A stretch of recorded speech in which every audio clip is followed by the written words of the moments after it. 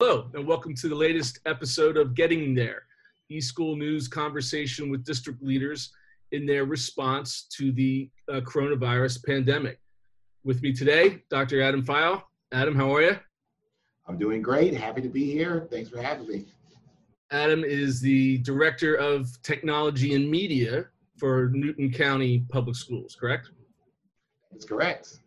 Fun position to have, especially with everything going on. I get a chance to have some technology, instructional technology, and also library and media services all rolled into one. Great. And you guys are located outside Atlanta, right? Yes, we are east of Atlanta, also known as the Hollywood of the South. A lot of TV shows and movies are filmed here. So if you've seen something on Netflix or Hallmark, more than likely it was probably filmed in the small town of Covington, Georgia. Very cool. Very cool. And I'm sure you're having a very calm, relaxing summer, right? Now that school's out and really not too much going on. Oh yeah. Just kicking my feet up, eating bonbons and sipping mint juleps. That's what we do. Well, unfortunately, when we're all kind of tired of talking about it, but it is the thing that we need to discuss, which is how schools are responding to this madness. I don't know, we're several months in now. And kind of maybe getting over the initial shock of it and starting to look towards the fall. Maybe you can give us a little background on what the situation's like for you folks down there. Yeah, it was one of those things where, just like everyone, when it initially hit, somewhere in my bones, my spider senses were tingling that this was not going to just be a 2-weeker that we were kind of projecting. Because we were, I think, hoping for the best because it was going to go right into our spring break. So we were hoping that we were just going to be 2 or 3 weeks out and then back in there. And then once it became a situation where it was going to extend for the entire school year, then we definitely had to figure out the best way because we weren't one-to-one with our devices in the district. So we had to break our shelter in place and distribute devices to our students. This is an entire county that I'm over. So we have some kind of urban, suburban to rural areas of the district. So with that, you have those challenges of students not having connectivity due to finances and also not having connectivity because it's not in their part of the district. And so those are all things that we had to deal with rolling out Chromebooks, which 80% of the work requires this device to be connected to the internet for them to really get anything out of it. That's really in any computer now, because the internet goes down, you're like, oh, the computer's not working. So really trying to sort that out. So that was one hurdle that we had to try to work around, so that we utilized some devices we had through T-Mobile that were some cellular Chromebooks. So we were able to put in a SIM card in those and kind of light those up for some students. Also, we ran into, like everyone else, the shortage of hotspots. So we were able to get in an order through Kajit and light some of those up. But then also we utilized some cell phones through another vendor that we were able to, it was basically an Android phone that they just dumbed down to tether devices to. So really looking at, the connectivity piece was just the biggest issue, the biggest hurdle that we were looking at, on top of also then getting enough devices out to our end users in the public. So it just really, that was just that crazy piece. And now when we start planning, and I have to take my hats out to educators, they have to be one of the most adaptive groups, because we're talking about writing this as we speak, while you still have folks at the government level having figured out how they're going to open back up. We're looking at, teaching kids, because we do know opening up the economy is very important, but you have to have schools in order to open up the economy, because let's be honest, it's free daycare for people. What do you do with your kids for your 8-hour, 9-hour workday if you can't send them to school? So we have to make sure this system is working so all of the people can get back and open up our economy and continue to work. Yeah. No, I know the idea of digital equity and closing those digital gaps was something that you were really hot on pre-pandemic, right? I mean, that's part of your career. That's something you've been working towards. What in this experience, like this great beta test now that we've gone through, any thoughts, any insights of things like, wow, we could have been doing this all along, or? Yeah, I mean, some of the things that we did, and some of the companies to kind of step up. And for me, I'm kind of like, what do you do after the hashtag is over? Yeah. So, whether you're talking about hashtag for Black Lives Matter or hashtag for COVID, you had cellular companies, for example, open or internet service providers opened up the community Wi-Fi's, Yeah. whether it was Spectrum or Comcast or Charter or whomever. Uh, why don't you do that all the time? It's something that's simple because let's be honest, it's pretty low speed. It's enough to check your email and do a few things. Yeah. If that's something that could just be opened up, go for it. And also when, as I mentioned earlier, we have parts of our district where it has not been in the benefit of a service provider to run fiber to that part of the community, so they haven't. So you're literally cutting off people from the world when they cannot get connected. So it's a conversation that needs to happen. It's bigger than just K-12. This should be something that the various boards of commissioners are talking about. This needs to be something that's discussed in November for this election cycle. I would be pretty annoyed if the two candidates on the debate stage are not saying something about increasing or improving our infrastructure to provide at least 1 gig of internet to the home. Now, what you light up is on your business, but be able to have a gig of fiber to every household in America is something we need to be talking about when digital age is here. Everything we're talking about, connectivity, being able to have internet access, this is the way of life. This is how you're going to get jobs. This is how you're going to work jobs. Because just think about the people who couldn't work from home because they did not have the internet access. So we're not just talking about our students. We had some of our teachers that were not able to host Zoom meetings because they didn't have the bandwidth, the connectivity in their home to do so. So, we get a lot of times we talk about our students, but even our employees didn't have the ability to do that. We had some teachers pulling up in the parking lots of our schools. So those are some things that we really need to have larger conversations other than just in the K-12 space. So I think this has made it more of a national issue versus just a bunch of school districts whining about it. It's something that we realize everyone needs access to. I mean, heck, I had a doctor's appointment during the pandemic and I had to use my cell phone to do a kind of a Zoom meeting with my medical provider. I had the ability to do that, but just imagine if I did not have the ability to do that. Now I'm not getting medical care because I don't have internet access, and that's a problem. Absolutely. The kind of the report cards are coming in on the various successes and failures of districts around the country on making this transition. A lot of districts I've seen feel that they made that connection, and just having that social emotional connection with students was all they really could do to accomplish to get through the spring and forget about assessments and forget about finishing up curricula. Where do you fall in that one? How do you feel that you did as a district, and when you look at other districts, what do you kind of grade the transitions? I can give one or two answers. I can give the political correct answer. I can give the real answer. So this be heard by other people. I'll go somewhere in between. I'll tiptoe it. It's one of those things where when you start talking about the SEL, we are grading ourselves. We're saying we did a good job, which is often a slippery slope from a district to say, oh yeah, we did a good job connecting with our kids and our families that needed our support. Because they're not going to tell you how poorly they did.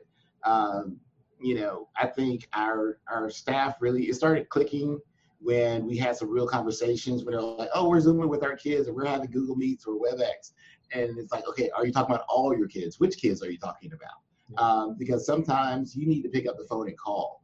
Because we know for a lot of our students, it's not just my district, this is all districts, school is their safe place. They're happy to come to school. They look forward to coming to school because they may be in a home situation that's not the best to have them grow into the individuals that they should grow into.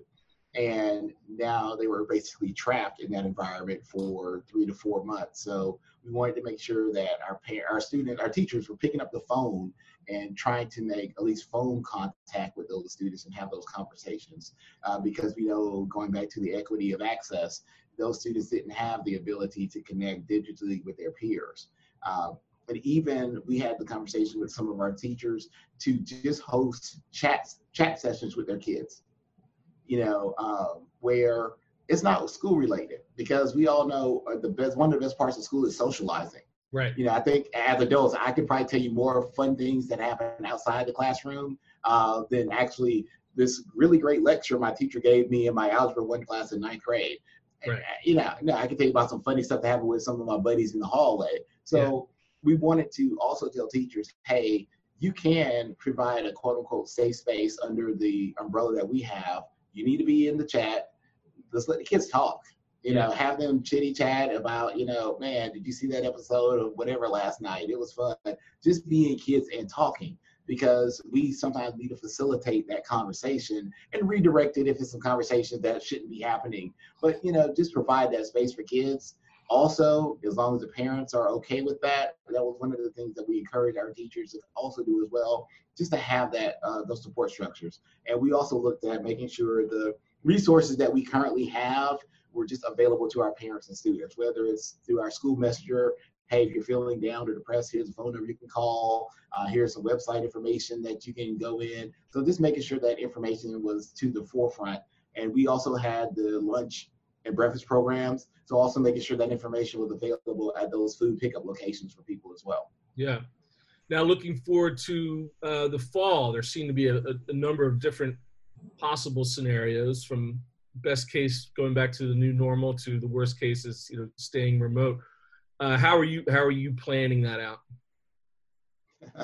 Day by day, minute by minute. Now we kind of have our plans in place. Our state has kind of given us guidance, and I think most district leaders have kind of looked at every other state's plan and pilfered and borrowed some different scenarios. Whether you talk about an A day, B day, portion face-to-face, portion virtual. I know this year we will have some type of full virtual academy where students will log in for a full semester and receive virtual teaching, because there's some students and families that they just don't feel comfortable having a kid go to a school right now, whether they have medical pre-existing conditions or they're just not comfortable. And we want to make sure we can provide that educational support for those students. And let's be honest, schools don't want to lose those FTE dollars. So once you lose those dollars for those kids enrolled in a different program because you can't provide that service, it's very hard to make ends meet if you're starting to have an exodus of your students. So we have to make sure we can provide various formats of education for those students. So we are looking at these blended learning or a regular face-to-face traditional school. What does that look like? So, we were having conversations about creating a back-to-school video or video segments where it's like, here's what it will look like at your school bus. These are not paid actors, because more likely they're going to be us educational members. We're going to get our kids. Right. And although you were the Hollywood of the South, right? Yeah, exactly.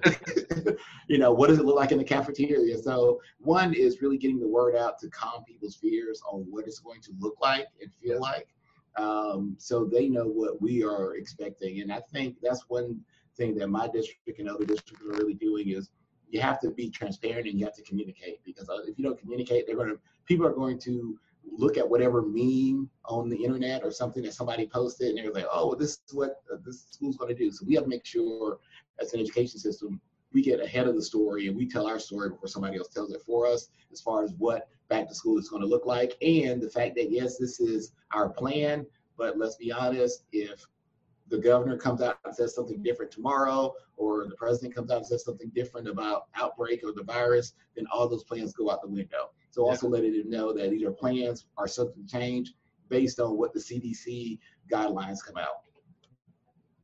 Talk a little bit about how the district's relationship with parents has changed because of all of this. I mean, they've really become an extension of the faculty, right?